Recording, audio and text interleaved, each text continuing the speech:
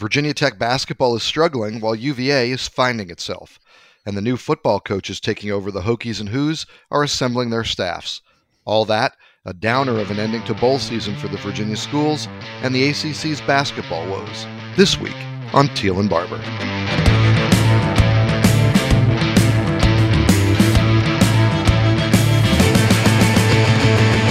Welcome in to episode 72 of Teal and Barber, and a Happy New Year. This is the first 2022 edition of the Richmond Times-Dispatch and Richmond.com's Virginia Tech, UVA, and ACC Sports Podcast. I'm Mike Barber, ACC beat writer for the paper, and joining me here as always, my co-host, the 13-time Sports Writer of the Year and the Virginia Sports Hall of Famer, Mr. David Teal. David, how are you? Good morning, Mike. Well, Happy New Year to you and your family. Thank you. Same to yours. Now, I'm curious because in our house we let our oldest, our 8-year-old, stay up till midnight, and that was quite an endeavor because it meant playing a lot of board games. I think as much to keep my wife and I awake as it was to keep her awake. What did you do in the Teal household? Does Tiny Teal care about being up till midnight? And how about you and the missus? Do you care about that at this point? Well, Mike, most years we would. I happened to test positive for COVID on New Year's Eve. So I spent New Year's Eve and have not left since my bedroom. Isolation. What does David Teal do to pass the time in isolation? A lot of stretching, a lot of isometrics, some television. Thank goodness. New Year's Day, January 2nd, a lot of sports to consume. But really looking forward to about 4 hours and 57 minutes from now. But who's counting? When I believe Jill will allow me to break quarantine. Looking forward to that. And I believe I'll see you for my birthday, yes, in Chapel Hill on Saturday? That's the plan right now, yes. Well, that would be quite the way to spend my 43rd, watching UVA at UNC from what I assume are still seats way up in the clouds there at the Dean Dome.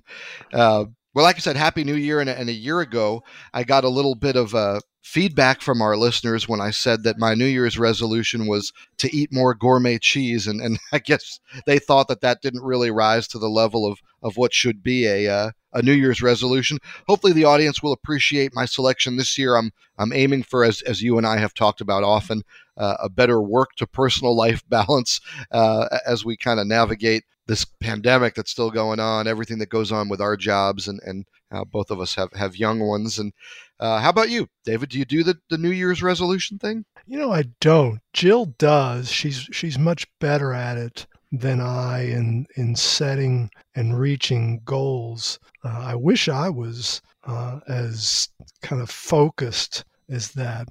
Among my many character flaws is I just tend to drift into routine. But I think your resolution, Mike, is one we can all aspire to, because let's face it, in an era of technology and in a time when so many of us are working, if not exclusively, almost so, from our homes, work can be all-consuming, and little family time never hurt anyone. Yeah, it sounds maybe almost funny to say it this way, but because our jobs are fun, it's almost easier to be consumed by it, right? Because at times it doesn't feel like I'm working or I'm grinding. If you're watching extra basketball or pouring through some stats, doing some research, we love this stuff, and it is hard to sometimes remember to look up and say, how much time have I spent doing this today as opposed to some of the other things we have going on? Well,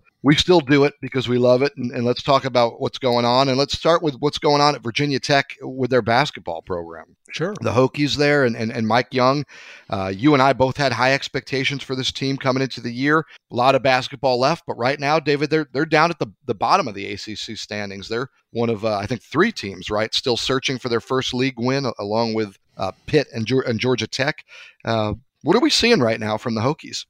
Well, what we saw last night, Mike, was a tired basketball team.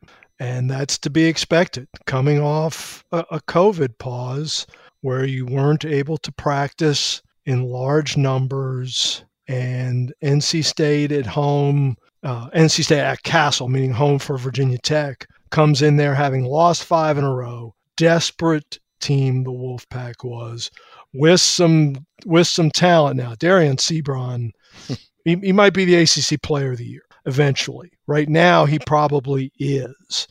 And he's just such a load, especially on the offensive end. But I just thought Virginia Tech's dead legs, Mike, showed late. Gave up, I think it was 11 second half offensive rebounds. And there was that one possession late where the Hokies are nursing a 1-point lead, and NC State got 5, count them, 5 offensive rebounds on the same possession. It's just brutal. Right. And then finally, Ebenezer Dewana, his only bucket, he finishes that possession with a stick back. It's his only bucket of the game, gives NC State the lead, and Virginia Tech never led again. And then further down the stretch, Keve Aluma, Virginia Tech's best player and a terrific free throw shooter, front rims 2 free throws. What's that tell you? Legs. They were just tired. Yeah, I think it's a great point. And the other thing that illustrates what you're talking about there is, David, they went on a 17-0 run at one point. I mean, you don't do that if you're not at least equal to, if not better than your opponent, if you're not capable. So I think we saw in that run, Virginia Tech is still a good basketball team, but I think you're right. I just think they ran out of gas in a very visible way, right? Like you mentioned the free throws. It just seemed like there was nothing in the tank for the final, 10 to 12 minutes of that game. Yeah, exactly. It's almost like you mentioned that 17-0 run. 14-0 of it came at the end of the first half. Right. And it's almost like that gassed them, that after that they were done. And then later, NC State goes on, I believe it was an 18-2 binge, and the Hokies just weren't able to recover. So here they are 0-3. I think if I'm Mike Young and I'm his training staff and his strength and conditioning staff, I'm grateful that this weekend in the natural ebb and flow of the schedule is an open date for the Hokies. So they now have a chance, presumably with them all healthy because there were no unavailable players last night, to get their sea legs back before, I think it's Wednesday night, right, when they play at JPJ. Yep, and that's you and I have talked a few times about this is not a very deep team. Right. And I looked at the weekend schedule and I thought to myself, I was actually going to text you this morning. They've had a couple games PPD'd. I was curious, how do the other schedules line up? Pittsburgh was in Syracuse, so it couldn't happen. But I'm thinking if the ACC had called Mike Young and said, can we do a makeup game? He would have said, let's not. Because I think this time, you're right, is valuable for them. Yeah, I think it really could be. And as you and I texted among ourselves last night, what really needs to happen also for Virginia Tech is Naheem Aline needs to just rediscover his shot. I mean, he goes 2 for 11 last night, and he's 15 for 64 in his last 7 games. And the Hokies just aren't going to survive that. Yeah, they're not deep enough. And again, we talked about this so much before this even started.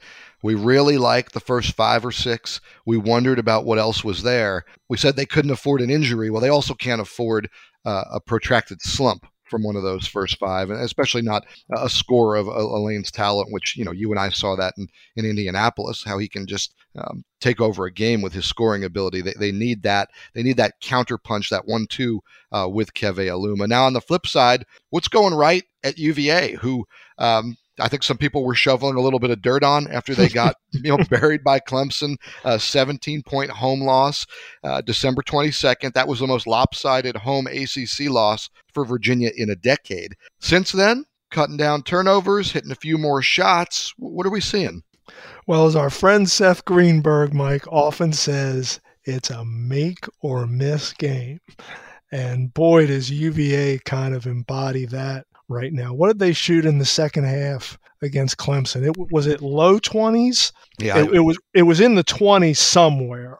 And since 52 and change at Syracuse, 54% last night at Clemson. the Cavaliers going to win a lot of games when they shoot 50%. Here's my question, because Virginia's not going to shoot 50% every night. Nobody is. And Francisco Cafaro is not going to go 3 for 3 and 2 for 2 from the line and throw down this thunderous dunk and get 8 points a night like he did last evening. But can Virginia just find that happy medium, man, where just shoot 45%, 44%, lean on that defense a little bit, and you win the game?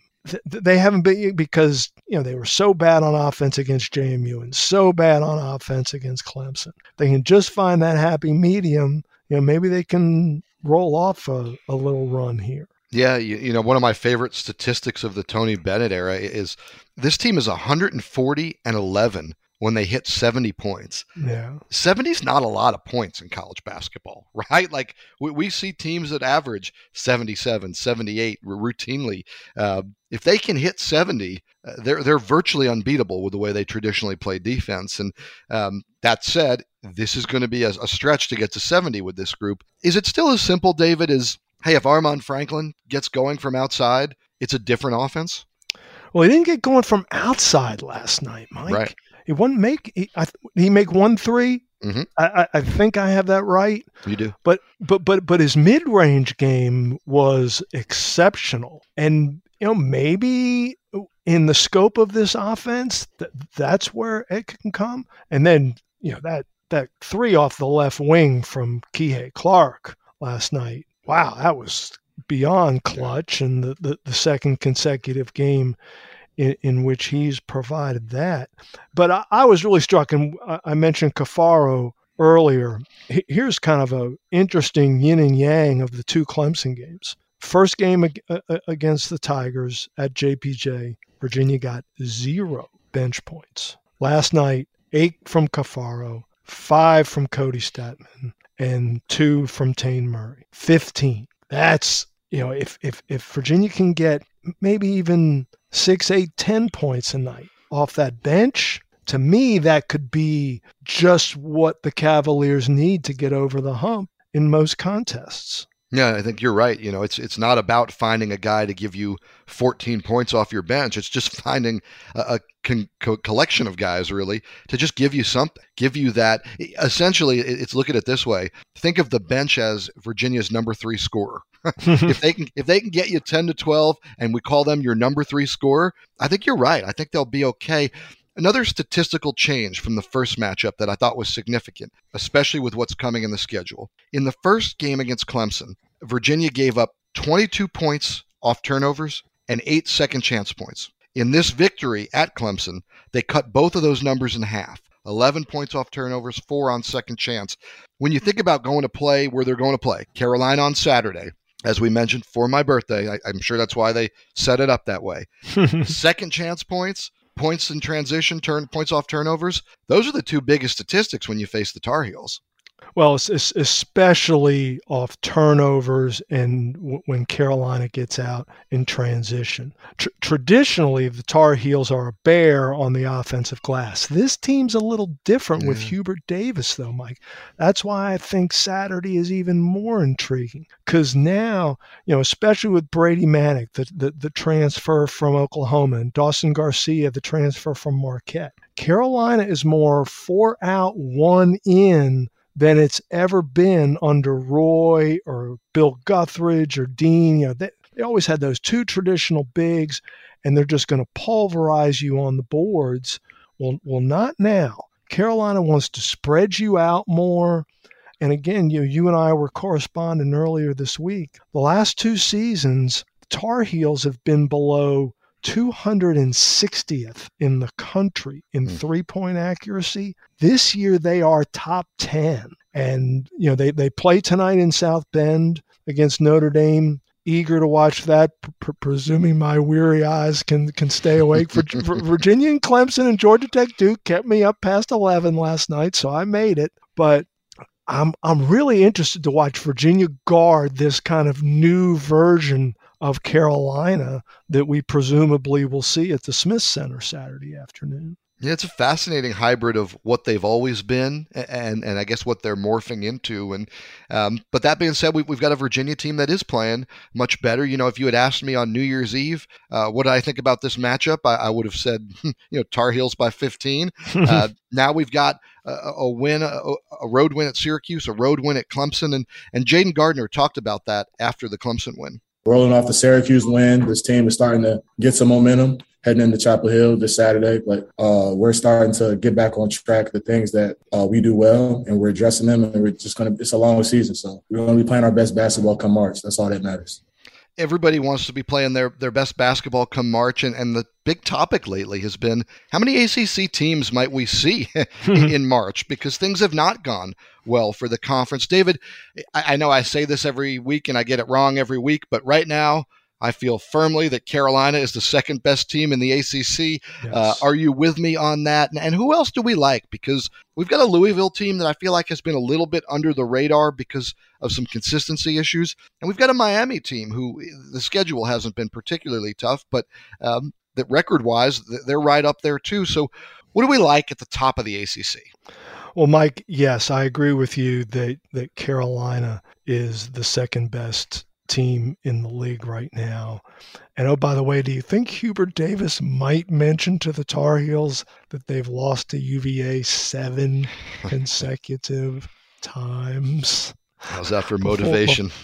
But before that game Saturday, I mean, there are few, if any, streaks in UVA sports history that the orange and blue crowd has reveled in more than this. I mean, because after so many years and decades of heartbreaking losses to Carolina in basketball, and even in football, the tables have turned of late.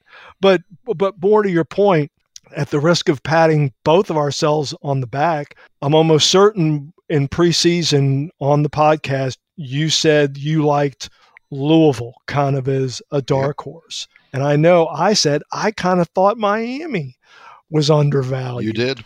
And here we are, and it could all turn in a minute. But right now, both are playing well. Neither has lost in the league. Miami is especially on the offensive end. Miami and Louisville are really kind of polar opposites. Miami with Cam McGusty and Isaiah Wong has been so good on offense. On defense, flip the script with Louisville. We talked to Chris Mack on the ACC call the other day, and he raved about his defense, especially Malik Williams and the transfer Gerard West from Marshall. Yeah, Chris Mack told me in the preseason that if everybody on his team guarded like Gerard West, they would be really elite defensively, and it's come to fruition that way for him. And all right, so how about who else? Because I've said a few times, and I've been wrong now a few times on Florida State. We gave me credit for being right on Louisville. Let's be fair. And I thought Florida State was a typical, deep, athletic, maybe even a little more talented Leonard Hamilton kind of team, and they've stunk on ice. What's going on with the Seminoles? What was the final last night in Windsor? I think the final margin was 21-22. Maybe is it Wake Forest? I mean, really, Steve Forbes, two of the most impressive ACC wins of the year. But to win by 18 at Virginia Tech and to win by 20-some at home last night against Florida State, Alondas Williams, the transfer from Oklahoma, has been so good for the Deacons. And maybe they're for real. I've been kind of a doubting Thomas on them. Mike, what about you?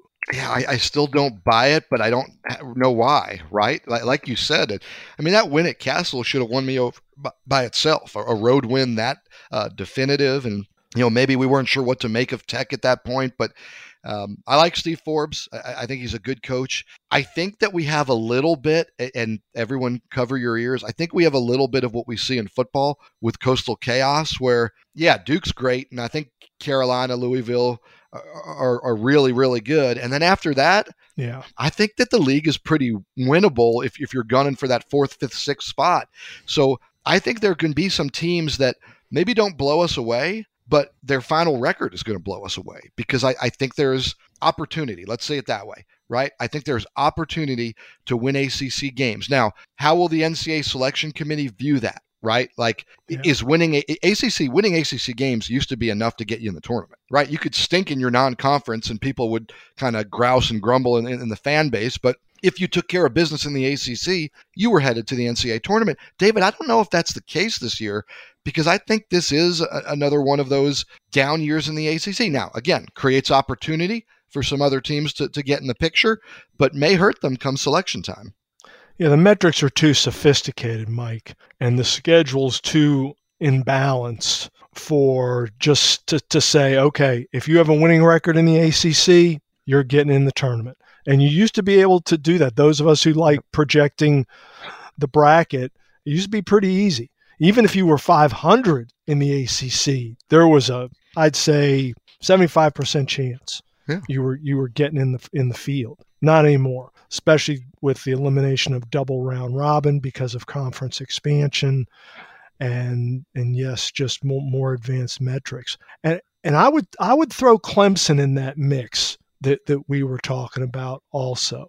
I think the Tigers are pretty good. They're an older group. They're a good 3-point shooting team. Even in defeat last night, I think Clemson was 9 for 20 beyond the arc. That'll play on any night. That's 45%. Mm-hmm. So I think Clemson can be among those teams, jockeying for that 4, 5, 6, 7 seed come March in Brooklyn. No, I think it's going to make it interesting. And we both went into the year thinking UVA and Tech would both be NCAA tournament bound. How did that play out remains to be seen. But Jaden Gardner believes, you heard him say, UVA is still kind of rounding into form. I know Virginia Tech's players, they feel the same way. And that brings us to this week's edition of Who You Got. Thank you, Mike. 1 week into the new year, which of these two schools will finish higher in the ACC standings, Virginia Tech or UVA? Who you got? Let's start with David.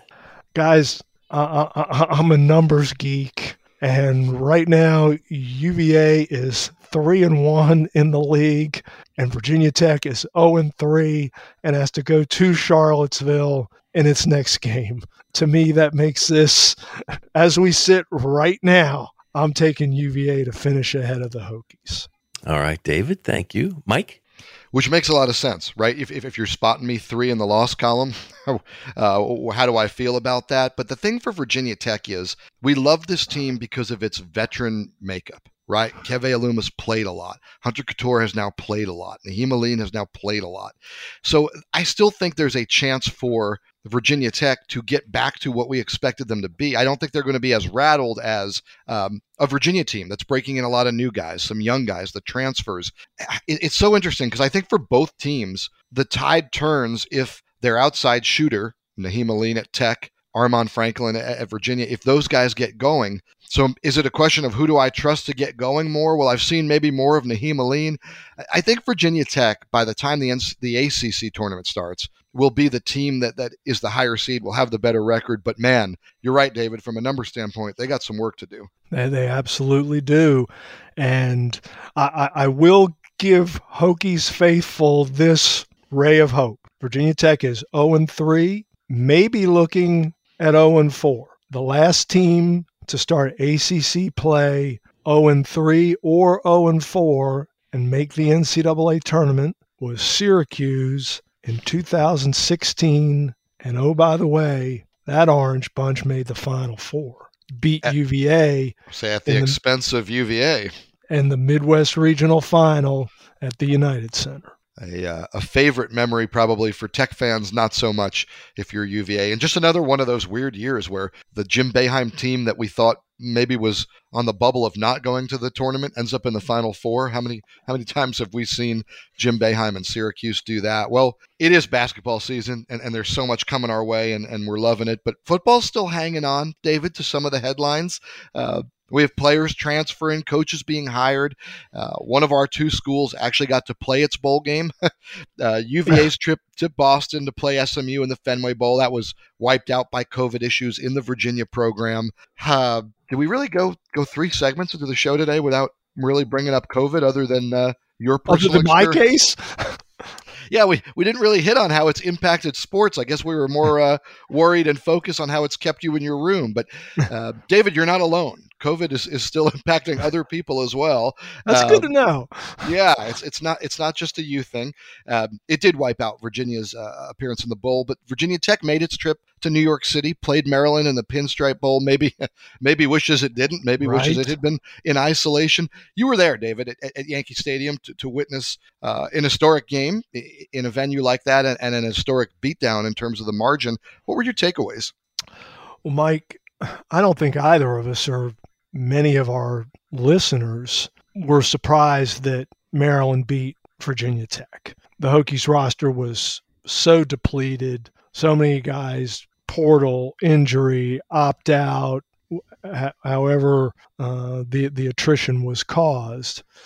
But 54-10, the largest margin of defeat in ACC Bowl history. A record, by the way, held previously by UVA with 2 42-point losses, the most recent being to Navy in the 2007 Military Bowl. But I don't think anybody saw that coming because, Maryland was 6-6 too for a reason. And the Terps had not been remotely competitive against the best teams in the Big Ten East, Michigan, Michigan State, and Penn State. But yet it was a whitewash from the start, and I think just emphasizes the work that Brent Pry and his staff have to do moving forward, especially in my mind. They've got to find a quarterback, and they've got to find some edge pass rushers. What do we make of the staff hires so far for Brent Pry? And he's retained a couple familiar names in J.C. Price and Pearson Prelu on the defensive side. He's building himself in offensive staff. Brent Pry is a defensive guy, his background. What do you make of the construction and the hire so far for Brent Pry at Virginia Tech? Well, Mike, his offensive line coach, Joe Rudolph from Wisconsin, I'm just like, wow, how'd he get that cat? I mean, you look at Joe Rudolph's track record as an O-line guy, and if you're a Hokies fan, how could you not be excited by that? And to me, that's the highlight so far. He skewed young with his defensive coordinator in Robert Marve, who comes from Florida State. His offensive coordinator, Tyler Bowen, has yet to be announced, but he's going to come from the Jacksonville Jaguars, where he just spent this season as the tight ends coach. He has worked with Brent Pry at Penn State. So, those hires aren't as, eye-catching. So we'll see how they work out. But, there's a mix. I'm glad, and I think it's smart that he kept some Hokie flavor on the staff, and that J.C. Price connection, may work out quite nicely because J.C. Price came from Marshall, and there's a quarterback in the portal from Marshall who just hit there a couple days ago named Grant Wells, who threw for a bunch of yards for the Herd. Threw a bunch of interceptions too, by the way. But is he the answer for Virginia Tech at quarterback? I do not know, but I am sure that he is on Virginia Tech's radar in the portal. Yeah, and you mentioned the quarterback, and I think it's going to be really interesting. So many people want to know. Okay, Tyler Bowen, Brad Glenn, who's going to be the passing game coordinator. You mentioned Joe Rudolph and what he's done at Wisconsin. What the vision of this offense is going to be. Right? Because in those three guys, you have three pretty different backgrounds. Obviously, Glenn is the passing game coordinator. He's a guy who's known for airing it out and spreading the ball around. You look at Rudolph and you think about Wisconsin, you think about power run game, right? Yes. 5 big guys up front that are kind of what Tech used to be. They're going to line up and smack you, and they're going to have a back who can smack you but can also break off a big run. And I think Tech fans would love to see that identity return. But, David, I think that obviously the long-term vision of the offense is going to be something crafted by these men we're talking about, these coaches. I think the short-term vision of the offense, it's going to come down to who can they find to play quarterback. Because if you want to be competitive, you're going to have to build around that guy, at least for this coming season. Yes, you're going to have to build around that guy and the skill people are around him. But having listened to Brent Pry several times now, Mike, and having talked to him in very small group settings on a couple of occasions, it seems to me that he wants to be more of a traditional I don't think we're going to see air raid in Blacksburg. And I know Brad Glenn worked with Armani Edwards at App State, and they were putting up all kinds of numbers. But I think it's going to be a whole lot of let's line up and run it when we need to and impose our will, so to speak, on the opponent. And a lot of that Armani Edwards offense, if you go back, was quarterback run too, which can play into that identity. I think people still get caught up in the idea that the running quarterback is this like dazzling, spinning speedster. There are plenty of teams that churn out yards. We saw Virginia Tech do it with Gerard Evans. Not that he couldn't break off a big one, but I think that is more the part of our passing game coordinator hire here. I think that's more of what they're bringing is some of that quarterback run stuff behind a line, put together by Joe Rudolph. And I think it's going to be interesting. And again, you try to look at the staff they're hiring and kind of guess where they're going. So let's play the same game at Virginia, which we mentioned didn't get a chance to play its bowl game. So no final game for Bronco Mendenhall. Tony Elliott, the former offensive coordinator at Clemson, the hire at UVA, he was planning to go up to Boston and take that game in. He didn't obviously end up making that trip. He's been busy putting together his staff. He's an offensive guy, David, offensive background, so most of his hires so far have been on that side of the ball, including retaining Marcus Hagans and Garrett Tujague, the offensive line coach. Defensively, are we assuming he's kind of waiting to hire the coordinator and then let that guy shape the staff? That's my hunch. It appears if you listen to the coaching scoop websites and such, maybe Brad Lambert was a target of Virginia for the defensive coordinator spot. He eventually elected to go to Wake Forest. Instead, he has coached there before. He was the defensive coordinator at Purdue this season, the former head coach at Charlotte. But yeah, Mike, I think your hunch is a good one. The official announcement yesterday of Des Kitchings as the offensive coordinator, a lot of ACC experience on his resume, particularly at North Carolina State. Spent this season as the running backs coach, maybe the last 2 seasons, in fact, with the Atlanta Falcons, and he's headed to Charlottesville. I think Garrett Tujague, given his track record in developing NFL caliber offensive linemen, is a good retention. Marcus Hagans, what he did with Virginia's receivers, to me, has just been outstanding, and just he's a Cavalier true and through. So I like those hires. Tujague's got some work though, because they are losing guys. When you send Olu to Michigan, and when you send Bobby Haskins to USC, and then Bissinger transfers to SMU, they got some reconstruction to do on that offensive line. Yeah, I don't know how to feel for Garrett Tujague, if I should be, happy that he was retained for him, or sad for him that he's got to do it again. Because if you remember, the storyline of the Bronco tenure was the offensive line was terrible, the offensive line was terrible, then the offensive line got to bad, then the offensive line got to okay, then the offensive line got to pretty good, and then it got to hyped up as being, one of the strengths of the team. I mean, you remember the first year, Kurt Benkert playing behind that line and just getting pummeled.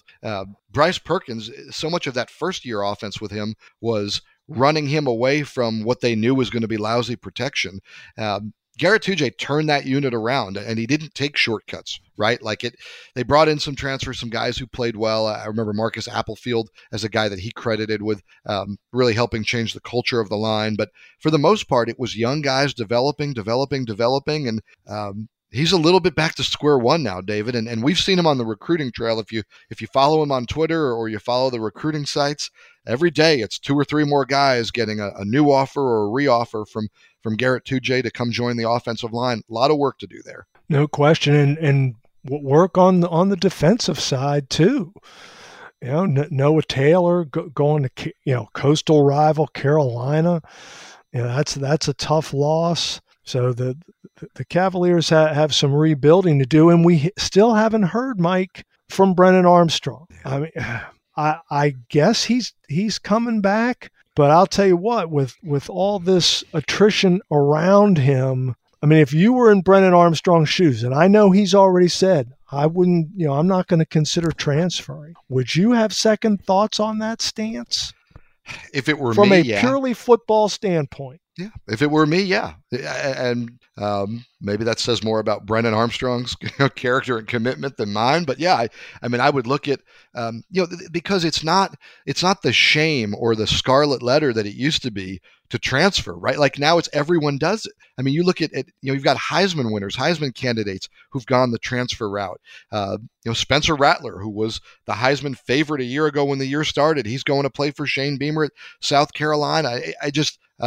I'd be surprised if he isn't hearing from, even if it's unofficial back channel, hearing from every major program. Because why would you not want Brennan Armstrong? Now, I will say a lot of his receivers are coming back. Yeah. Coach Hagan's coming back, I think helps in that regard. They have a good relationship. I was surprised that Jason Beck didn't get retained just for the idea of, can you keep Brennan Armstrong? Yeah. It's going to be interesting. And I asked Brennan and when Tony Elliott was introduced, and he was very firm in what he told me that, he might go to the NFL if that evaluation came back. That's not what Bronco was expecting.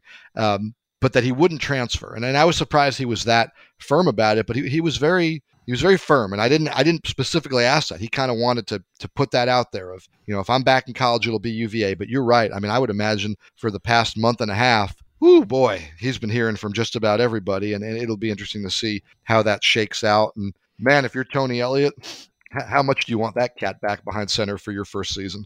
Yes, in a big way. Absolutely. Well, that does bring us to this week's edition of Take It or Leave It, and it is about the future of both UVA and Tech football.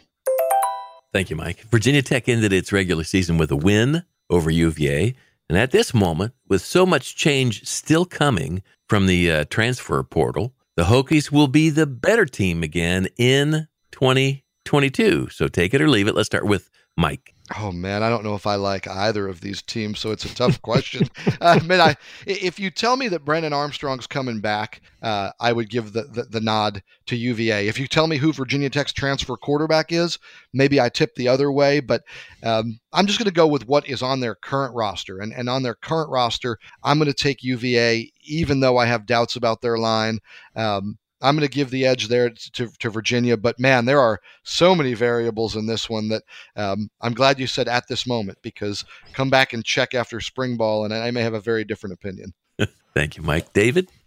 Guys, I know the golden rule of content is to provide conflict and disagreement and pit the talking heads against one another, but you're right, Mike. Brennan Armstrong, as we sit here right now at 10:42 on Wednesday morning as we record, is UVA's quarterback.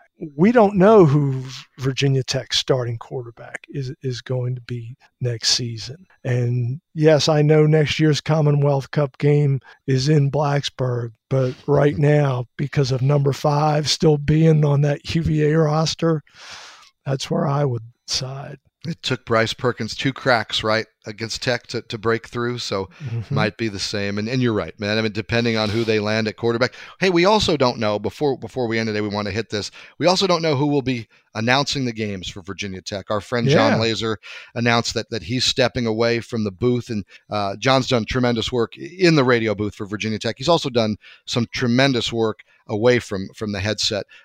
His Clean Mountain Air initiative, raising money, raising awareness for athletes' mental health, and it's a cause that's near and dear to his heart.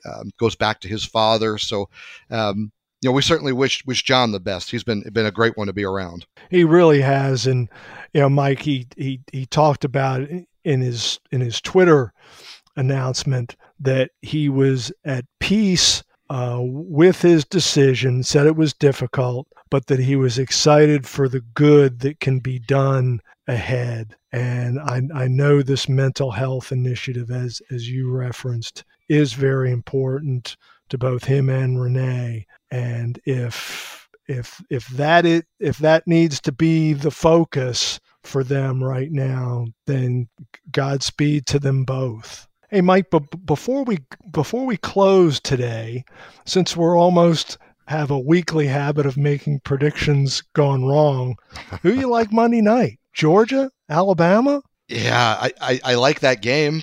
I know a lot of people are saying, oh, it's an SEC and it's a rematch. I've thought for a lot of the year that the two best teams in college football were Alabama and Georgia. So I'm one of those guys. I have no problem seeing them play again, seeing them play for the national title. I think it's going to be a good one. Maybe it's just recency. I have a hard time picturing Alabama losing after they've won so convincingly. That wasn't, you know what I mean? If it had been 31-28 in the last second field goal, but would they win that one by 17 in the SEC title game? Yeah. Nick Bryce Saban's Young locked up the Heisman that day. Right. It just, Alabama looked like what we thought Alabama was going to look like all year. And Georgia, who has been an outstanding team and great defensively, they looked exposed to me. And yeah, could it have been an off day? And could the national championship game Monday night be much more competitive? I hope so. I'm going to have a pot of chili and I'll be sitting there and some buffalo chicken dip. And I hope it's a great one. But what I saw from Alabama, what I've seen from Georgia, it's too much, and I like the Crimson Tide. Well, I'm going to go opposite of you, Mike, for a couple of reasons. Number one, our good friend Norm Wood is a Georgia grad and a devoted Bulldogs fan, and I have another very close friend who loves him some Georgia football. So not only in honor of them, but because Jimbo Fisher finally broke through this year. He became the first former Nick Saban assistant to beat the boss when Texas A&M defeated Alabama. Granted, the Crimson Tide's only setback this season, and Kirby Smart, another former Saban assistant, is going to do the same thing Monday night in Indianapolis, and Georgia's going to get its first natty since 1980. That would be something, David. I don't know that I'm buying the because it finally happened, now it's going to happen all the time mentality. In fact, I might go the opposite. How many years was it without Nick Saban losing to one of his assistants? I think we may be ready for him to start a new run like that, but maybe we should have some kind of bet. Off the air, we'll have to come up with some kind of a bet, but one thing we can agree on, I think we would both love to see Norm celebrate his school winning a national title. That would certainly make it fun. Yes, sir. Thanks to all of you for listening. Happy New Year. You can subscribe to Teal and Barber on Apple Podcasts or wherever you find your favorite pods. And please consider supporting local journalism with an online subscription to the Times-Dispatch. You forget to send somebody a Christmas gift, you still have time to make up for it. Send them a subscription to Richmond. You can find special promotional offers available at the website richmond.com. Today's show was produced by Dean Hoffmeyer. Teal and Barber is a podcast of the Richmond Times-Dispatch and richmond.com. For David Teal, I'm Mike Barber. Thanks for listening. Be healthy and safe, and please join David and me again next time.